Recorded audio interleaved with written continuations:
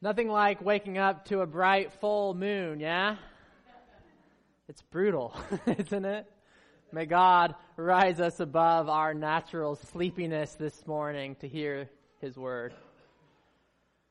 We are traveling through the season of Lent as a church and along with other churches. And we are going with Jesus, who's on the road again in the Gospel of Luke. And he's journeying to the cross. Now, before we read our scripture for today, I want to start with two exercises, thinking exercises. We will call upon the results of these as we read our text, and then again about 2/3 of the way through our message for today. So warm up your brain and let's jump into it. First exercise, think of yourself. Think through the events of your past week. Think of your daily rhythms, would you? What do you do after you wake up? What do you do during the day, for lunch, for dinner, after dinner, before you go to sleep? Think of your weekly rhythms.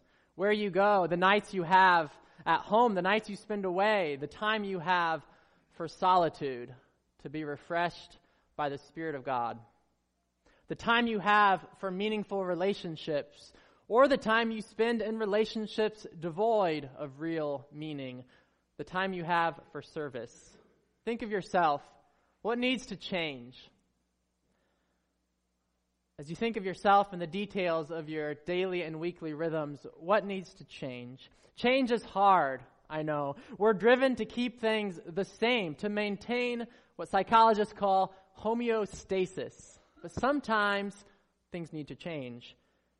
What needs to change in your life? What needs to change in your heart? One more question. How do you think God feels when you don't change what needs changed? You survived the first exercise. Congratulations. Hopefully it wasn't as brutal as waking up to that full moon. Are you guys hearing me all right? Second thought exercise. Think of someone you love that doesn't know Jesus. They may know of Him, but they don't really know Him. Or maybe they are resistant to everything they have come to associate with Christianity. Get this person in your mind. Remember them. Bring them before God right now and pray for God's mercy and patience and God's revelation to meet them where they are. Who is that person for you? Who do you love that doesn't know Jesus? We could go further and flip the question. Who doesn't know Jesus that you should be loving? It's important that you put at the forefront of your mind a real person as we approach the Word today. First thought exercise, think of yourself, what needs to change. Second thought exercise, think of another who doesn't know Jesus and bring them to our scripture for today. Before we read this scripture, let us pray. God, may your word be our rule, your Spirit our teacher, and the glory of Jesus our single concern. Amen. Luke 13. We'll read our scripture for today in 3 blocks, starting with verses 1 through 5 from the Common English Bible. Hear the word of the Lord for you and for your loved ones. Some who were present on that occasion told Jesus about the Galileans, whom Pilate had killed while they were offering sacrifices. He replied, "Do you think the suffering of these Galileans proves that they were more sinful than other Galileans? No, I tell you. But unless you change your hearts and lives, you will die just as they did. What about those 18 people who were killed when the Tower of Siloam fell on them? Do you think they were more guilty of wrongdoing than everyone else who lives in Jerusalem? No, I tell you, but unless you change your hearts and lives, you will die just as they did." This is the word of the Lord. Pull out your sermon notes in your bulletin, would you? Look at number 2 under key context. Get that in front of you. What does number 2 say? Bad things happen to bad people. One person knows how to read. This is wonderful. This was a common idea in Jesus' day. Disaster befalls the deserving. Turns out it's also a very common idea in our own day. And Jesus utterly rejects this way of thinking. When something bad happens to someone, we immediately start thinking about what that person did wrong, don't we? We see in the news someone died in a car accident, and if we have no relation to them, we want to believe the driver did something wrong that caused the accident. The driver must have been drunk, we think, or something along those lines. This is a defense mechanism, and it's a natural instinct in all of us. By doing this, by trying to attribute blame to the driver, we reassure ourselves that an accident like this could never happen to us because we don't drink and drive. Psychologists have observed this tendency common to us all and have given it the name just world hypothesis. I learned this my sophomore year of college. We all want to believe the world is just. Good things happen to good people and bad things happen to bad people. And almost all of us, studies have shown, regardless of religious affiliation, almost all of us put ourselves in the category of good people. Now, the reason we think like this, psychologists tell us, and I think they're right about this, we think like this because we want to believe we have the power to protect ourselves from harm. We want to believe we have control of our destiny. So if something bad happens to someone else, we tend to attribute the cause to some moral or technical flaw on their part. And that way we deceive ourselves into thinking it could never happen to us. You do this, I do this, your neighbor does this, regardless of religion. It's a defense mechanism wired into each of us. We use it to defend ourselves from the fear of thinking it could happen to us too. The attitude is summed up in the popular saying, well, that would never happen to me. But then it does.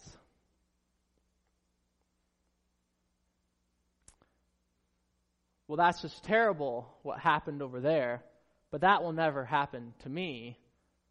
But then it does. What a tragedy, what evil in the world. But surely, Lord, you won't let it happen to me. But then it happens. Friends, in order to guard ourselves against being afraid of everything, we have developed this defense mechanism. Let me be clear, it's not all bad. In fact, this mechanism serves us well in some ways. God doesn't want us preoccupied with all the bad things that could happen to us on a given day. That would be a terrible way to live, right? A life of constant fear. God's perfect love drives out fear. We must go on with life in the midst of tragedy after tragedy that endlessly cycles through the news program. This defense mechanism helps us to go on with life. In this way, I even wonder if it's a part of the common grace of God given to us after death entered the world. But there's a serious flaw with this defense mechanism, and Jesus points it out. It's based on an illusion. It's pure fantasy. Bad things do happen to good people, even to Christians who are doing God's will. Christians get cancer, and while God grants healing to some, others die.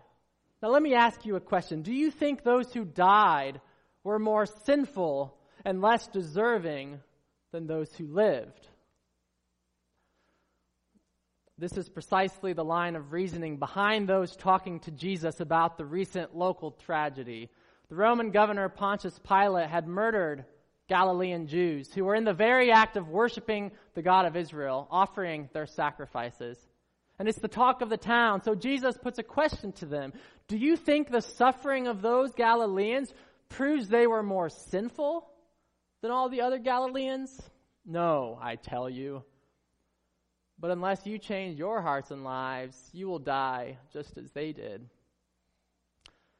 We'll deal with the second part of Jesus' response about repentance a little later. But first, let's sit with his answer to the question. Do bad things happen only to bad people? Jesus answers with a resounding, no, I tell you. What's more, and Jesus does not say this directly, but I think we can infer it. What's more is that we live under an illusion if we think it can't happen to us because we're good, because we're Christian after all.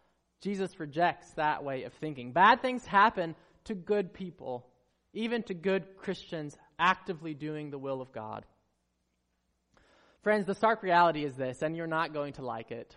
The world is unsafe, and our human bodies are fragile. From dust we have come, to dust we shall return, we remembered on Ash Wednesday. And no one is guaranteed a long life. It's human nature to trick ourselves into thinking, well, that's not true of us. It helps us cope with life in a world full of tragedy, but it's an illusion. And when you add religion to the mix, things get even messier. That could never happen to us, we think, whatever that is, because we're Christians, and God has promised to protect us, right? The only problem with this view is that eventually it must crumble the moment tragedy comes knocking on the door. It's a sad and I think preventable fact that the faith of many have also crumbled with it. The faith of many have crumbled when tragedy comes knocking on their door, because all along that faith was built on the sand of a defense mechanism. Good things happen to good people, they thought, and perhaps they were even taught this as children in their churches. And if I believe the right things and do the right things, God will see to it that I'm kept happy and sheltered from life's storms. This view of the world and this view of God will inevitably come crashing down when the hurricanes of suffering hit home. If only they had built their faith on the bedrock of Jesus Christ, trusting in Him and believing in His power of resurrection. It is this Jesus who deters us from building our faith on such sandy ground. Chelsea Scrotenboer. She was a college friend of mine, graduated the same year. In some ways, she was a stereotypical Holland, Michigan girl, raised in the Reformed Church from a strong Christian family, tall, blonde, healthy, and Dutch. In other ways, she was far from the norm. She was fascinated with Japanese culture, collecting traditional Japanese swords and masks and shields and putting them up on her walls of her room. Have any of you have a Japanese sword displayed on your bedroom wall? I know that you've got some deer and other things, but I haven't seen any Japanese daggers. So this girl was kind of weird, all right? But she was my friend. She loved bugs, too. I never learned why she was into some of this stuff, but that's just who she was. But beyond all these things, and most importantly, she loved Jesus.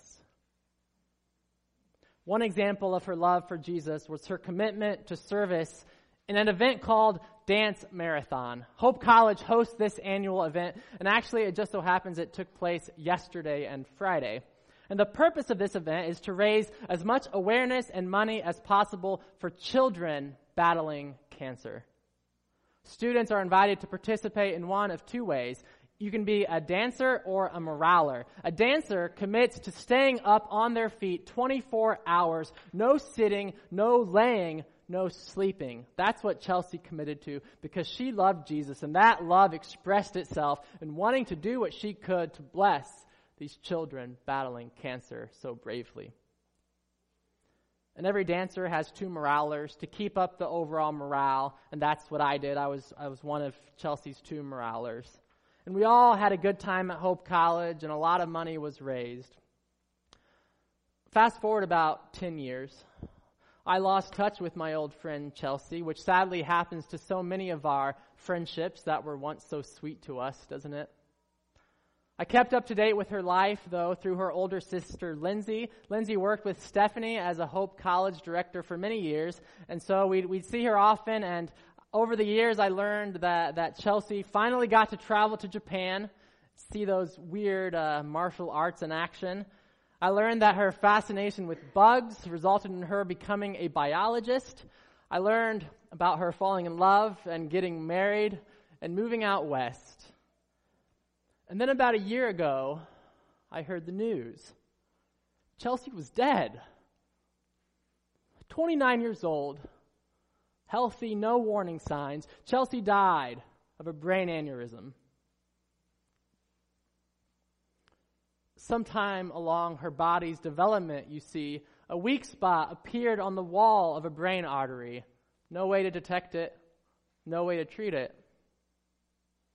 Turns out as she was loving Jesus in college, dancing on her feet for children battling cancer, she was experiencing in her brain a blood pounding against an artery, silently causing more wear and tear. This wear and tear would eventually cause a rupture in her brain, and when that happened, which happened just over a year ago, she instantly went into a coma. And of course, God's faithful people prayed, which we should, and she died a day later. So I ask you again, do you think Chelsea died because she was more sinful than other 29-year-olds? Do you think she died because people didn't pray enough? Do you think it couldn't happen to you? No, Jesus says to all three. Absolutely not. No, your wife did not die of cancer because she was worse than anybody else. God forbid it. And no, neither did your father die because we didn't do enough praying. The Lord knows we did. And the Lord knows he was a good man. And no, the two precious girls in Delphi did not die because they did anything wrong. And no, unfortunately, you and I are not immune from the brittleness of life either. Not even our righteous acts earn us this immunity. Friends, I do not like to be confronted by this sobering reality any more than you do. I want to think that because I eat well and exercise and I'm young and Lord forgive me because I'm a pastor, because of these things I want to think I'm immune from the brittleness of life. I want to live under the illusion that even though bad things happen to other people, even though bad things happen to some good people, well, God will protect me because I'm so important, right? No, Jesus says. Brandon, you are no better than those Galileans who were murdered by Pilate while worshiping the God of Israel. And unless you repent, you will die just as they did. So what are we to think? Why do bad things happen to good people? I don't know. And neither does anyone else. And Jesus does not tell us. For my last research paper in college, I set out to solve the problem of evil. What youthful and naive arrogance fueled my energy. I spent sleepless nights tirelessly poring over philosophy essays and theology books. There must be an answer, I thought, to the problem of evil. How can there be a good God who allows such suffering? But my work was in vain, and I didn't even get an A. The fact is, God has not given us an answer, at least one that satisfies. As our friend and theology professor Todd Billings often says, the problem of evil goes by that name because it really is a problem. There is no solving it intellectually.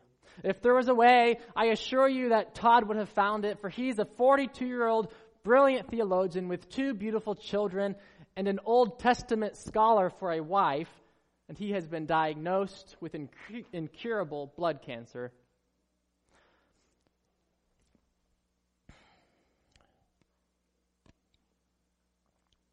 I suppose if you wanted, we could talk about divine freedom.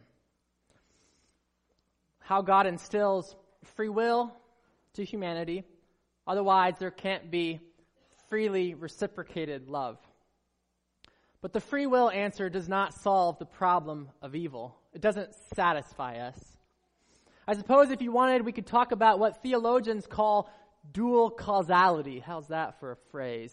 This doctrine explains that while God made the world and is the primary actor, God also allows for secondary actors.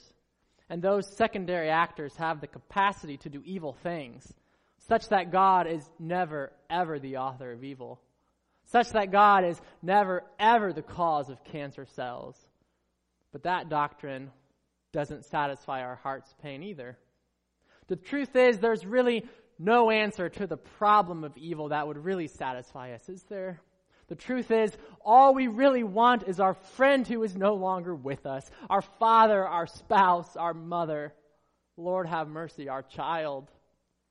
We want them back. And no philosopher is ever going to raise them from the dead by solving the problem of evil.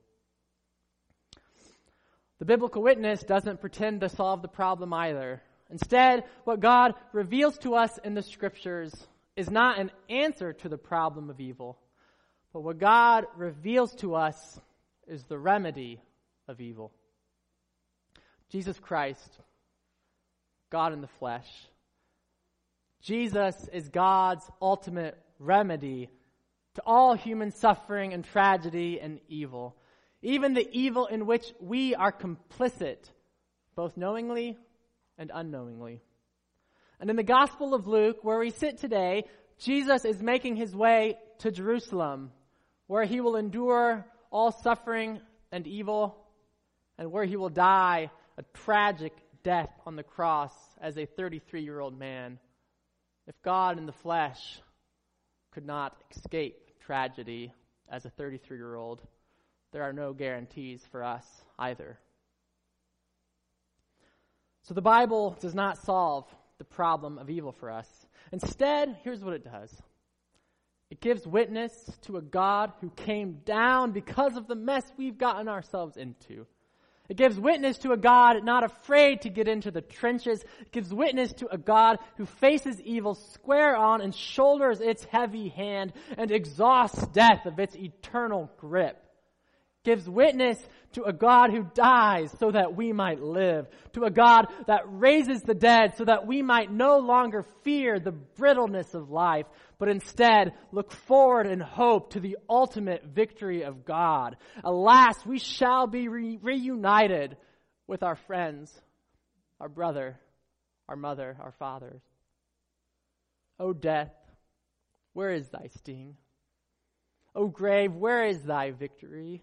The sting of death is sin, and the strength of sin is the law. But thanks be to God, who gives us the victory through our Lord Jesus Christ. Amen. God never promises us a pain-free life, but in Jesus Christ, God promises us everlasting life, abundant life, life in union with God. So when the hurricane of suffering hits home for you, I want you to know deep down in your bones that no matter how hard it hits, it can never, ever separate you from the love of God in Christ Jesus. Do you believe this? We must move on to the second part of Jesus' response in light of the local tragedy.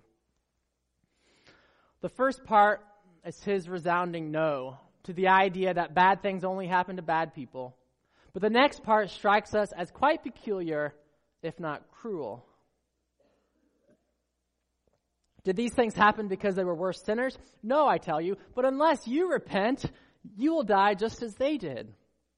In other words, the fact that bad happens to all people ups the urgency for all of us to change our hearts and lives and change them now. What is in your life that needs to change? Remember the first thought exercise? What in your heart needs to change? I urge you. Jesus urges you. Change it now. Yes, change is incredibly hard. We're inclined to keep things forever the same, but you never know how long you have. You might not get to have the conversation tomorrow. Only God knows the numbers of our days. So don't waste your life for settling for less than God's dream for you. Make the most of it. Orient your life around the glorious will of God.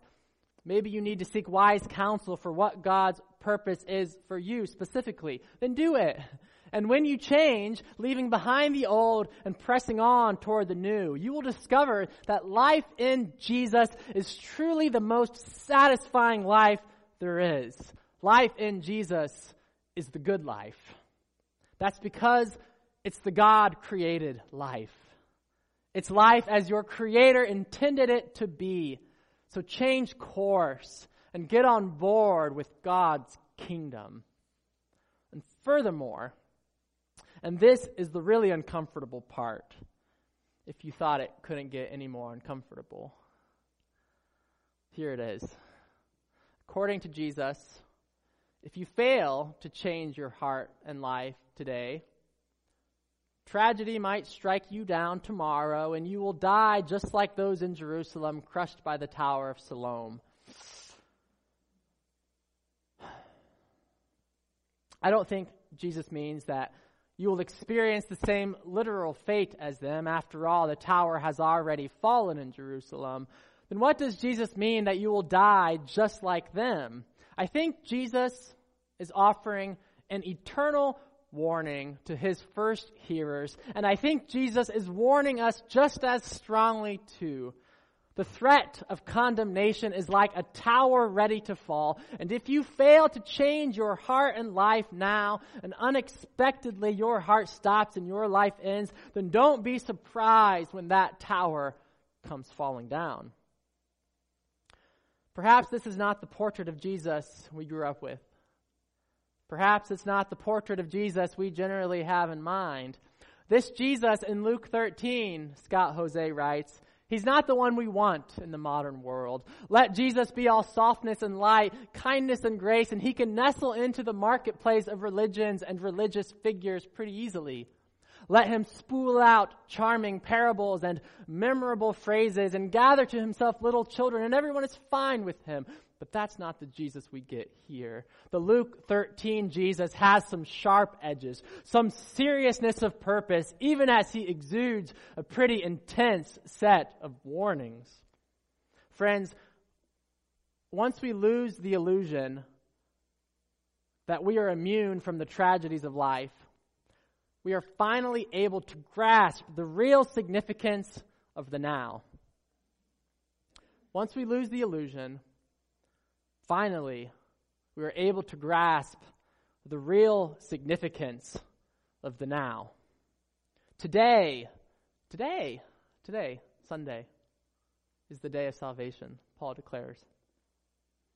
The writer of Hebrews seconds this motion. Today, not tomorrow. Today, not when I graduate from college. Today, not when my life's a little better. Today, not when I feel like cleaning up my act tomorrow. Today, if you hear his voice, do not harden your heart like you did in the rebellion. Repentance, friends, means changing your heart and your life today, now, for no one knows what tomorrow will bring. Now, that word repentance does not mean offering mental assent to the belief in a vague concept called God. It is not a mental nod to God. I didn't have that in there. That sounded kind of cheesy. I'm sorry. As the book of James informs us, even the demons believe and shudder. Repentance means, get this, repentance means changing your mind's portrait of God so that it aligns with the image of God we see in Jesus of Nazareth. That's what the gospel writer Luke is trying to show. Jesus is the very God in the flesh.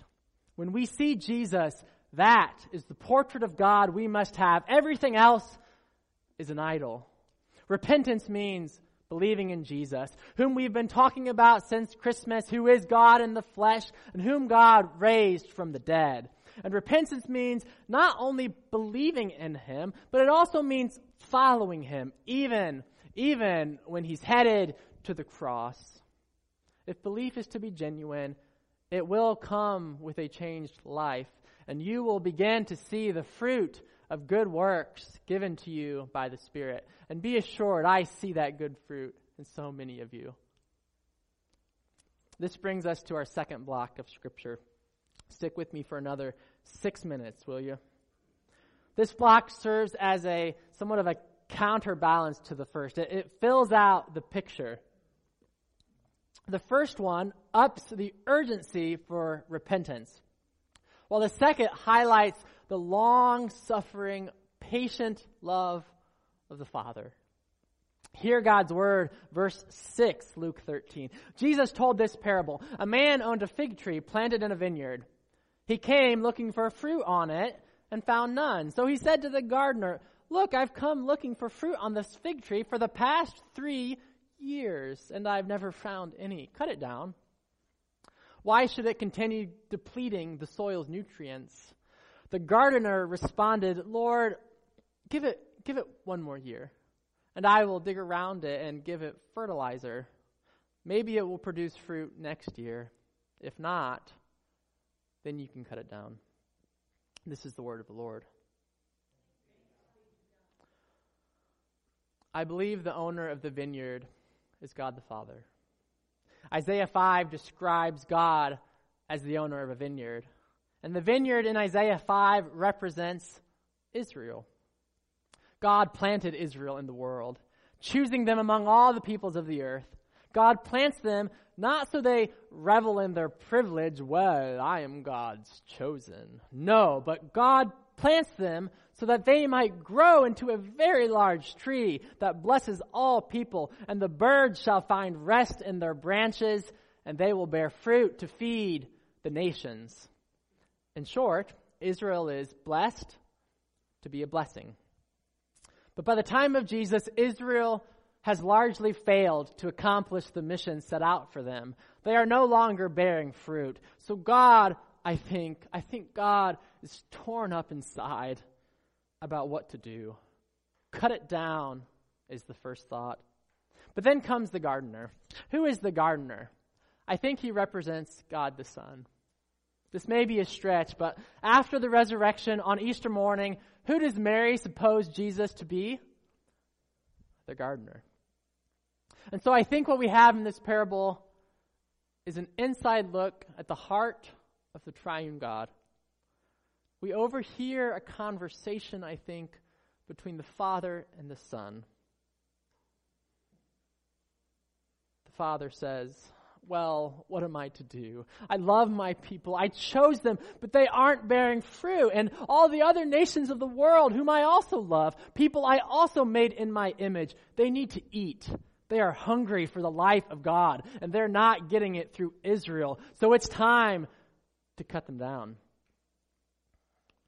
I imagine the Son responding, but how can we do this? We love them. We formed them out of dust. And of course the Father always agrees with the Son. "Oh, I know, but what about those not getting fed because our people aren't feeding them?" "Well, let's give them 1 more year," the Son says. "Let's delay judgment just a little longer." "I will go, Father. Yes, I, God the Son, will go down to live among them. I will make my home with mortals. Yes, I will go. I am God, and I am free to do as I please, even if that means confining myself to a fragile human body. For love's sake, I want to go." Perhaps this will change their hearts and minds. Give it 1 more year. "Very well. I send you into the world," I can imagine the Father saying. "Go rescue Israel, and through them rescue the world." Something like this, I think, is the tenor of the conversation implied in this parable and in other parables in the Gospel of Luke. So we have, on the one hand, a call to urgent action. For we never know what might befall us and when, and the threat of condemnation stands like a tower about to fall. So we must be urgent in changing our hearts and lives. And on the other hand, we have a God who is infinitely patient, not wanting any to perish, but as Paul says in 1 Timothy 2, God wants all people to be saved and to come to the knowledge of the truth. This desire of God's salvation for all of humanity is displayed also in our third and final block of Scripture, verse 31. At that time, some Pharisees approached Jesus and said, "Go, get away from here, because Herod wants to kill you." Jesus said to them, "Go tell that fox, look, I'm throwing out demons and healing people today and tomorrow, and on the 3rd day I will complete my work. However, it's necessary for me to travel today, tomorrow, and the next day, because it's impossible for a prophet to be killed outside of Jerusalem. Jerusalem, Jerusalem, you who kill the prophets and stone those who are sent to you. How often have I wanted to gather your people, just as a hen gathers her chicks under her wings. But you didn't want that. Look, your house is abandoned. I tell you, you won't see me until the time comes when you say, blessings on the one who comes in the Lord's name. This is God's word. God's heart aches with sadness when people refuse his freely given grace.